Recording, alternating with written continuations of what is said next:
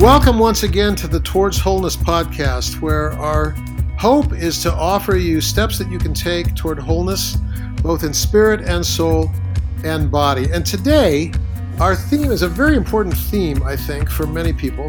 I've entitled this session, Evolving Faith. I grew up in a very conservative Christian background. I went to a Billy Graham crusade when I was 6 years old. I was afraid from what Billy Graham was saying that if I died at that very moment, I'd go to hell.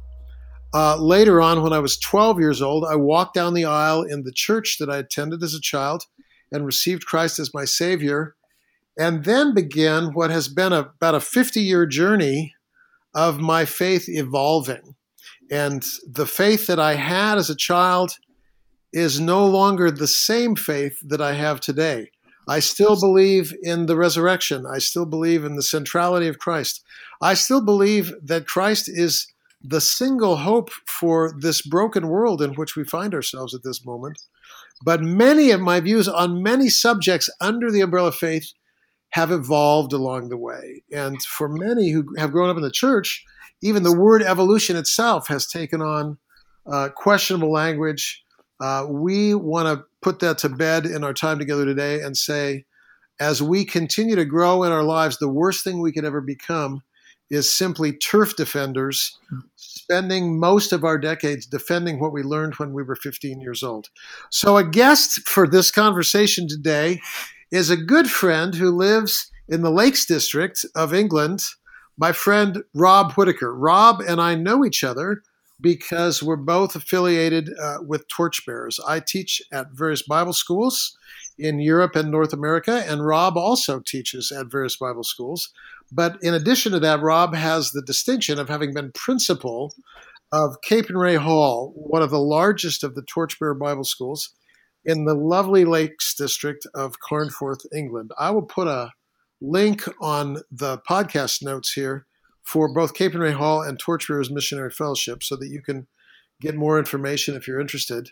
But Rob has led that school faithfully until just a few years ago when he retired. And so I'm going to let Rob tell more of his own story. But Rob, I want to thank you so much for taking the time to join us today on the Toward Wholeness podcast.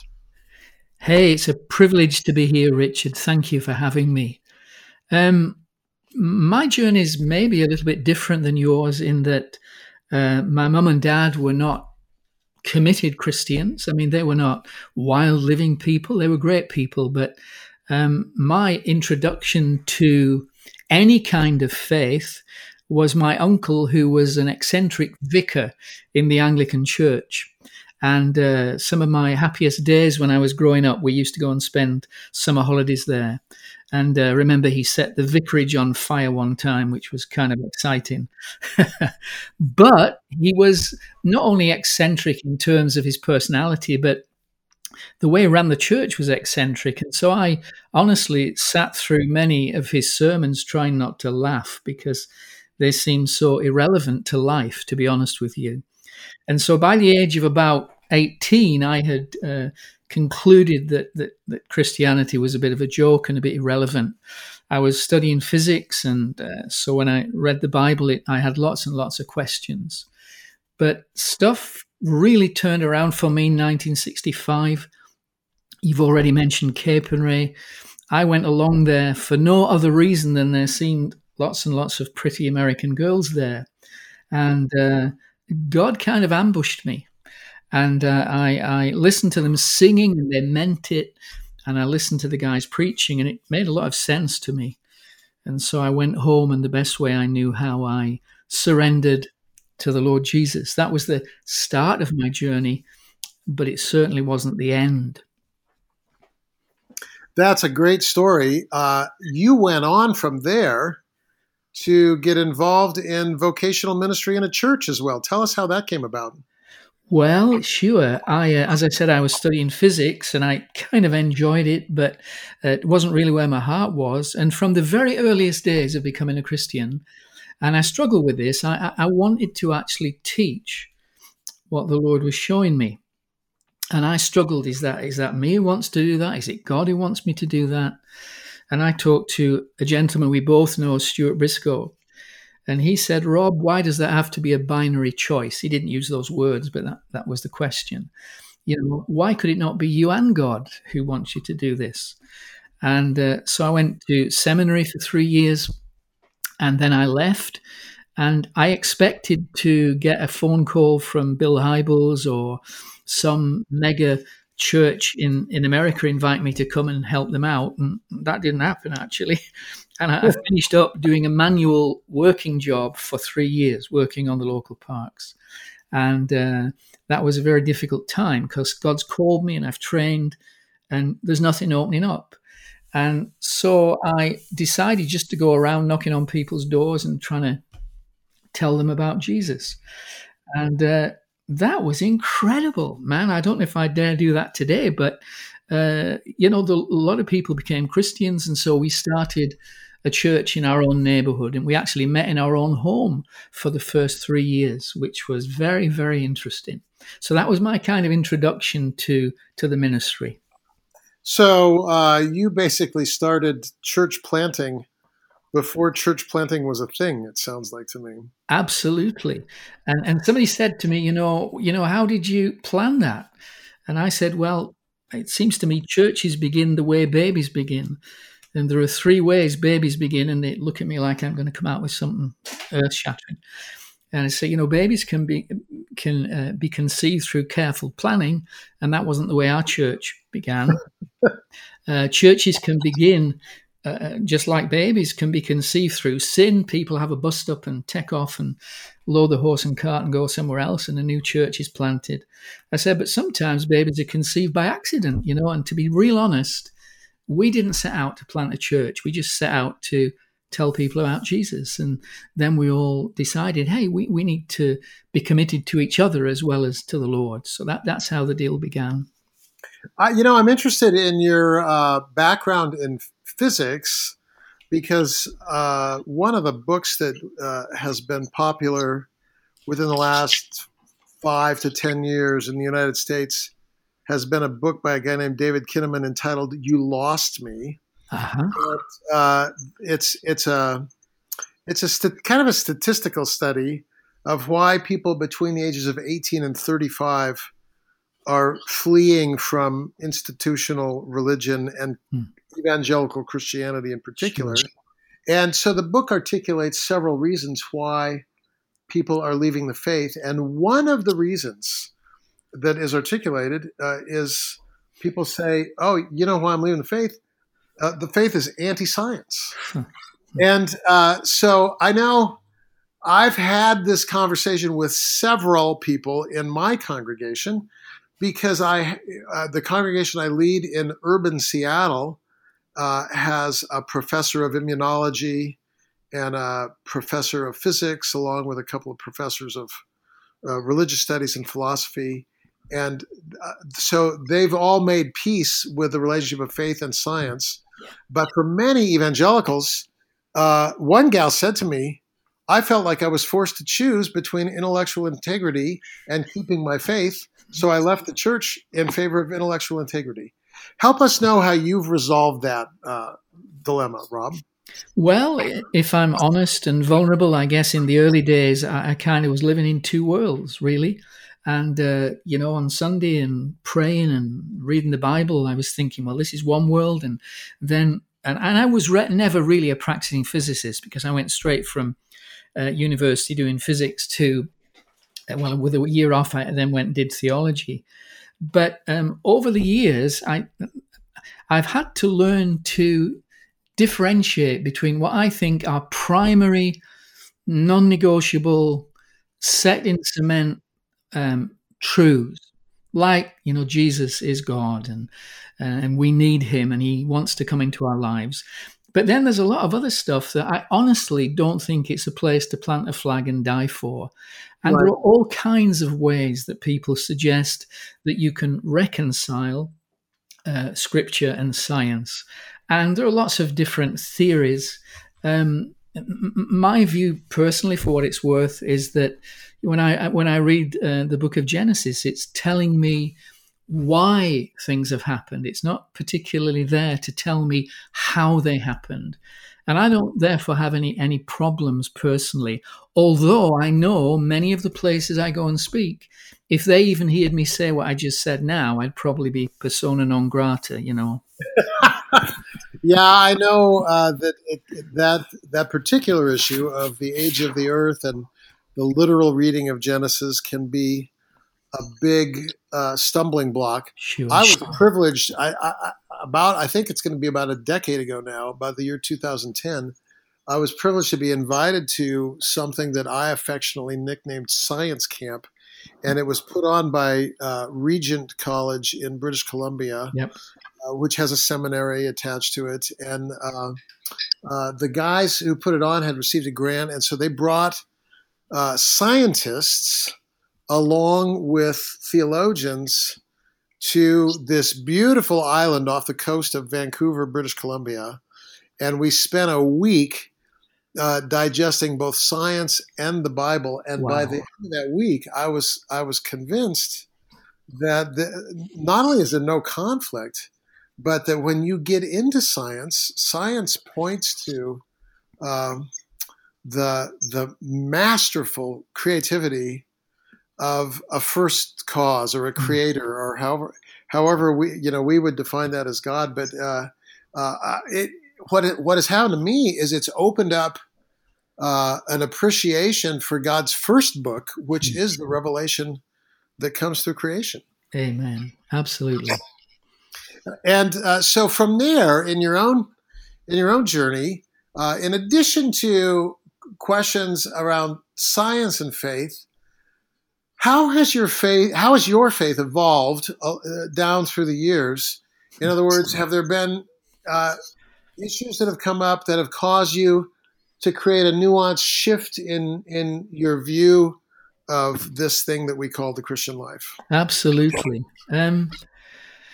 Richard, one of the things I've realized, for me anyway, and I suspect I'm not on my own, is that the longest distance in the universe is from our head to our heart. And probably for the first 15, 18 years of my Christian life, if you'd said to me, Rob, do you believe that God loves you? I would have said, of course I do, man. Are you crazy? And it's John 3:16. Of course he loves me. And yet, and I only realized it afterwards looking back, I was still on the kind of gerbil treadmill of do, pray, witness, for goodness sake, don't miss a quiet time, etc.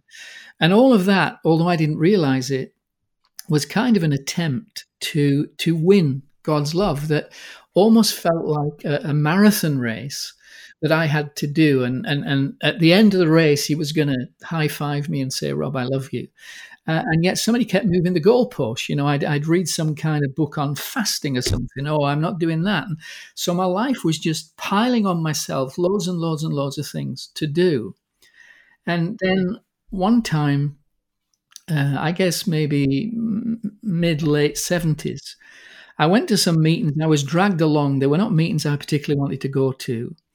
And I enjoyed the guy preaching. At first I was a bit cautious of him, but as I listened to him, my heart warmed to him. But what I didn't like was, once he'd finished preaching, he said, let's all get into little groups and pray for one another. Well, where I came from, getting into little groups with strangers was not something that I would travel vast distances to do. And so I'm sitting with this guy who looked at me and said, do you mind if I pray for you? And I said, well, what are you going to pray, man? And this is me who's saying every day, Lord, I'm willing for anything you want. What are you going to pray? And he said, I'm just going to pray if the Lord wants to do anything new in your life, you'll let him. I said, well, if that's all you pray, that's fine. And so he prayed, and that was that. And then this worship band, and remember, this is back in the mid-late 70s, this worship band at the front began to sing this thing that was kind of upbeat and not my cup of tea at all. And some folk at the front started to kind of bop around. And I'm sitting on the back row and I'm thinking, I know all the different Hebrew and Greek words for worship, and that ain't one of them, pal. And Richard, I'm not joking. For the first time in my life, I had a sense of God saying something to me, and it was clear as crystal. And he said, Rob, I'm pleased with the worship of my people. Mm. And that completely blew me away because I thought God agreed with me. I mean, I kind of, I study stuff and I read hard and all the rest of it. And I cannot tell you what a paradigm shift that was, that maybe God didn't agree with me on everything in terms of my background and my upbringing and my personality. And later that night, went home, fell asleep, woke up in the middle of the night. And all I can say is that I'd never known this before, there was an overwhelming sense of the nearness of Jesus, who began to speak, not audibly to me. And he said, Rob, I love you. I like you. I'm pleased with you. You're precious. And he said that again and again and again. And I was weeping like I've never cried before. And I woke up the next morning with an absolute conviction in my heart that God loved me and he was for me. And that kind of that totally set me off in all kinds of new directions, with the confidence to ask questions that before I'd thought even asking them, I was going to get thrown out of the kingdom. So that was a game changer for me. That's really beautiful. I'll share a story with you because it happened on your home court, basically, there at Capernwray Hall. Mm-hmm. This was 1993, and in 1990, my wife and I had left a church that I was leading, and we'd started our own ministry. We'd entitled it Aletheia Fellowship, Aletheia being the Greek word for truth, and our thing was, John 8:32. If you know Jesus, you'll know the truth will set you free. We really did want people to be free in Christ.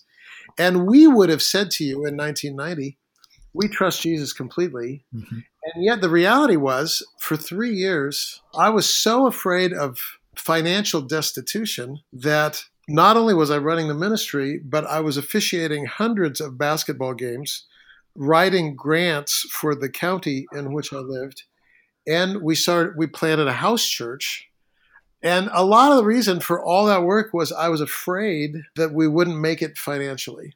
So we were basically completely ignoring Sabbath rest because we didn't have any trust in Jesus.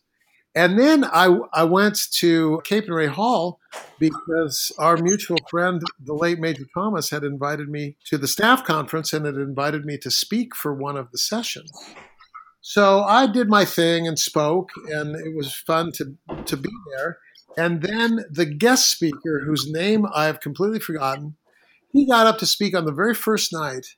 And he said, in this room of 200 people, some of you are very excited to be here. Some of you are refreshed. Some of you are looking forward to the week. And some of you are deeply weary and tired. And when he said, some of you are deeply weary and tired, I started to weep. I knew that he was talking to me. And then he went on and he said, this week, we want to spend some time not talking about trusting in Jesus, but learning to actually trust in Jesus. And that was so powerful for me, Rob. There was a turning point where I went home and I started saying no for the first time in my life because I had to confess, God, I've been afraid that you're not going to provide for me. And so I've been saying yes to everything. And I arrived in England with the flu because I was burnt out from working too hard. And then that guy spoke that word. So I love how God drops things into our lives even years down the road. Amen. That continue to shift our theology. So as we continue to share our own story, can you give me other examples of how these shifts have occurred in your life? Sure. I mean, I think one of the things that I wrestled with when I was a young Christian was not often, but not infrequently either. I would be being taught things or reading things in Christian magazines and stuff that just did not resonate with me. And then I would feel kind of bad and beat myself up and think, this is because I've got a deceitful, wicked heart, etc., etc., etc.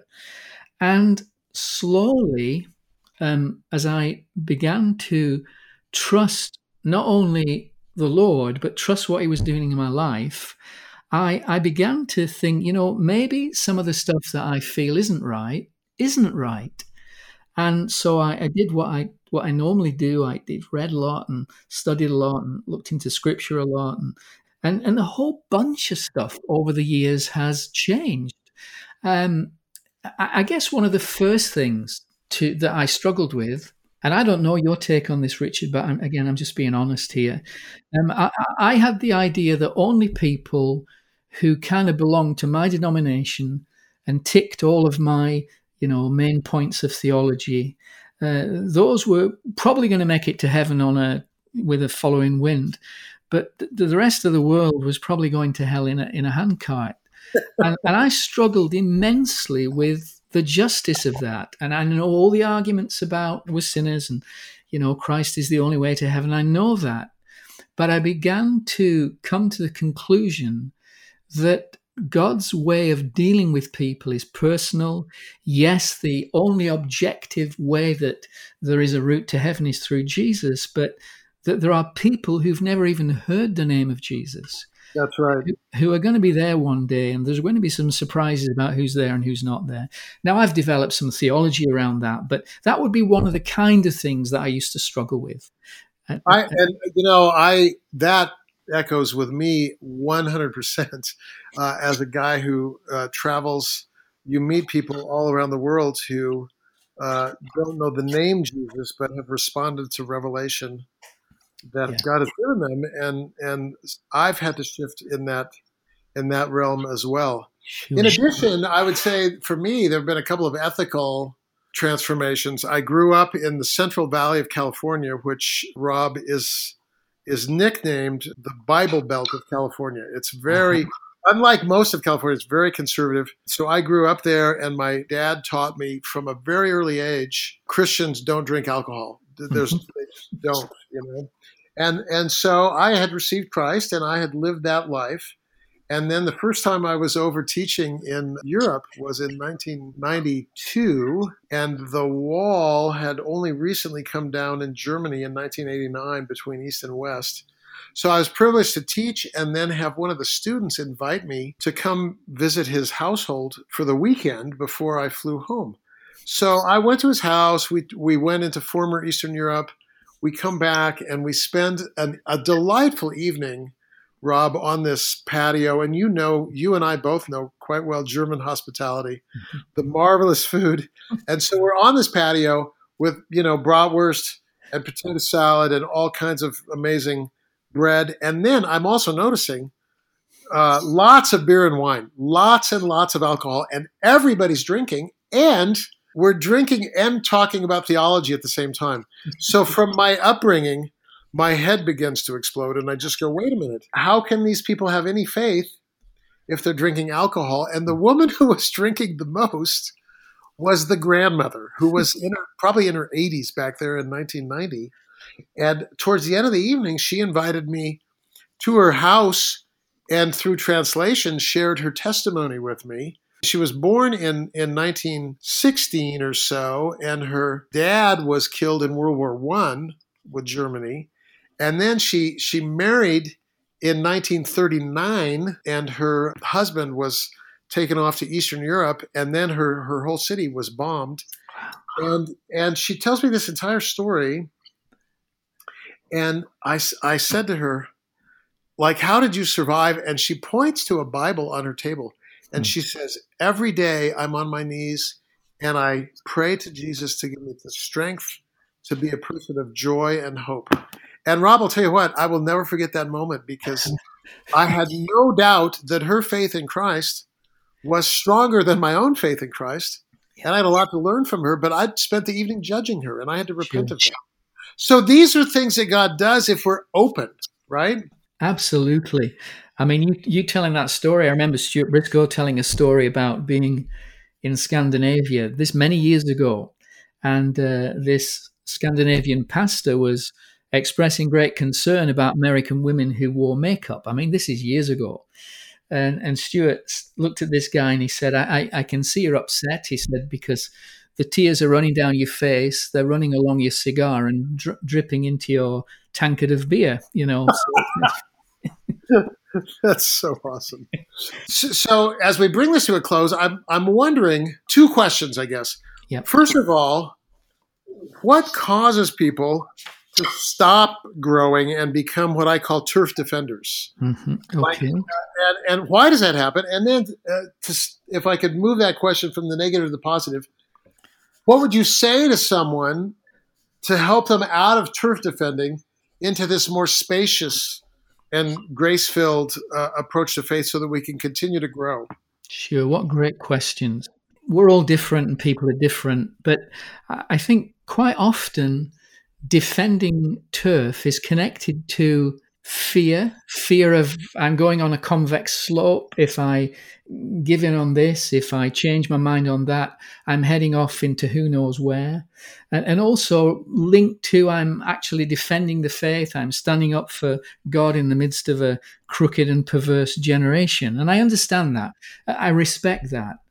But my concern is that so often that is very, very blinkered view. I sometimes wish people would get out more. I wish they would hang loose a bit more. I mean, honestly, the fact when I discovered that God was love and that he was for me, and he wasn't a disappointed parent or a frustrated head teacher or a suspicious law officer, and I'm not throwing, stones at anybody, but that was kind of my feeling about God. And when I discovered that God was love and he was for me, and I didn't have to perform and get everything right and be perfect all the time, that it gave me the freedom and confidence to ask questions, to read different books, to meet with different people, to go to different places. And I found to my amazement quite often that Jesus was in places that I never suspected. And that kind of gave me a confidence to explore more some of my questions. That's really, really beautiful. And I do, the thing that resonates with me in what you're saying is I find many times when people are in kind of this protectionist mindset, you said, I wish people would get out more. I know that people who are in a protectionist mindset haven't allowed themselves to really be present with the other in a way that could be transformative, because the other is a threat in some sense. Sure. And the beauty of the gospel is because we know that God's love for us is unconditional, and because we know that if we're seeking truth, we don't have to be afraid of finding truth anywhere, then our lives become spacious with curiosity and openness. And I think this is the kind of Christian that the world needs to see these days. And unfortunately, in the United States anyway, that is not our reputation right now. Sure. No, I completely agree, Richard. I was in hospital recently, and it was just fantastic to be in a ward. Most of the guys had prostate cancer. They'd kind of been hit by that wrecking ball that had come into their life. And just great to talk to people who didn't have a clue about anything. And it was just wonderful and refreshing. And these guys wanted me to pray with them. And it was just wonderful. One guy, he got this kind of tube coming out of his bladder and stuff wasn't coming out. So he had a tube in the other side of his body and going to two bags, and the wrong bag's filling up, showing that his plumbing's not working right. And I said to him, Mark, I said, I'm kind of a religious guy. That's not what I am really. I just love Jesus. And do you mind if I pray for you? He says, man, I don't mind at all. So I prayed God had switched the bags round. And 6 o'clock the next morning, this guy says, hey, Rob, the big fella's listening. And I just love getting out amongst people who don't know the Lord, because that challenges you as well about how real you are in the stuff you say you believe, That is beautiful. Thank you for sharing that. Well, Rob, if people wanted to hear more of your teachings, and I'll just parenthetically add here to our listeners that when I travel and teach and ask students who their favorite professor has been on the circuit of Torchbearer teachers, often Rob's name rises to the top. I've been blessed by your teaching. How can we access your teaching, Rob? Well, yeah, and thanks for that, Richard. This isn't a mutual appreciation society, but when I ask, it's Richard. But there you go. I go on YouTube and just look up Capernwray Hall. It's spelt funny, Capernwray, Capernwray Hall, and there's a whole bunch of free, both audio and video stuff that you can access. And not all of that, but quite a lot of that would be mine. Yep. Well, Rob, that's beautiful. I met you. I remember the first time I met you. It was in 2001. I was teaching over at Capernwray Hall, and then we had a few minutes chatting together. And the very first time I met you, the word I used when I reported back to my wife, I said, "Rob is disarming in his authenticity," and I mean that. Thanks for being who you are, my friend. Many people around the world are blessed by your ministry, and I know that our listeners have, I trust, been blessed today by your investment. So thanks. Hey, thanks, Richard. God bless you, friend. All right. We'll see you next time on the Towards Wholeness podcast. Thanks for joining us today.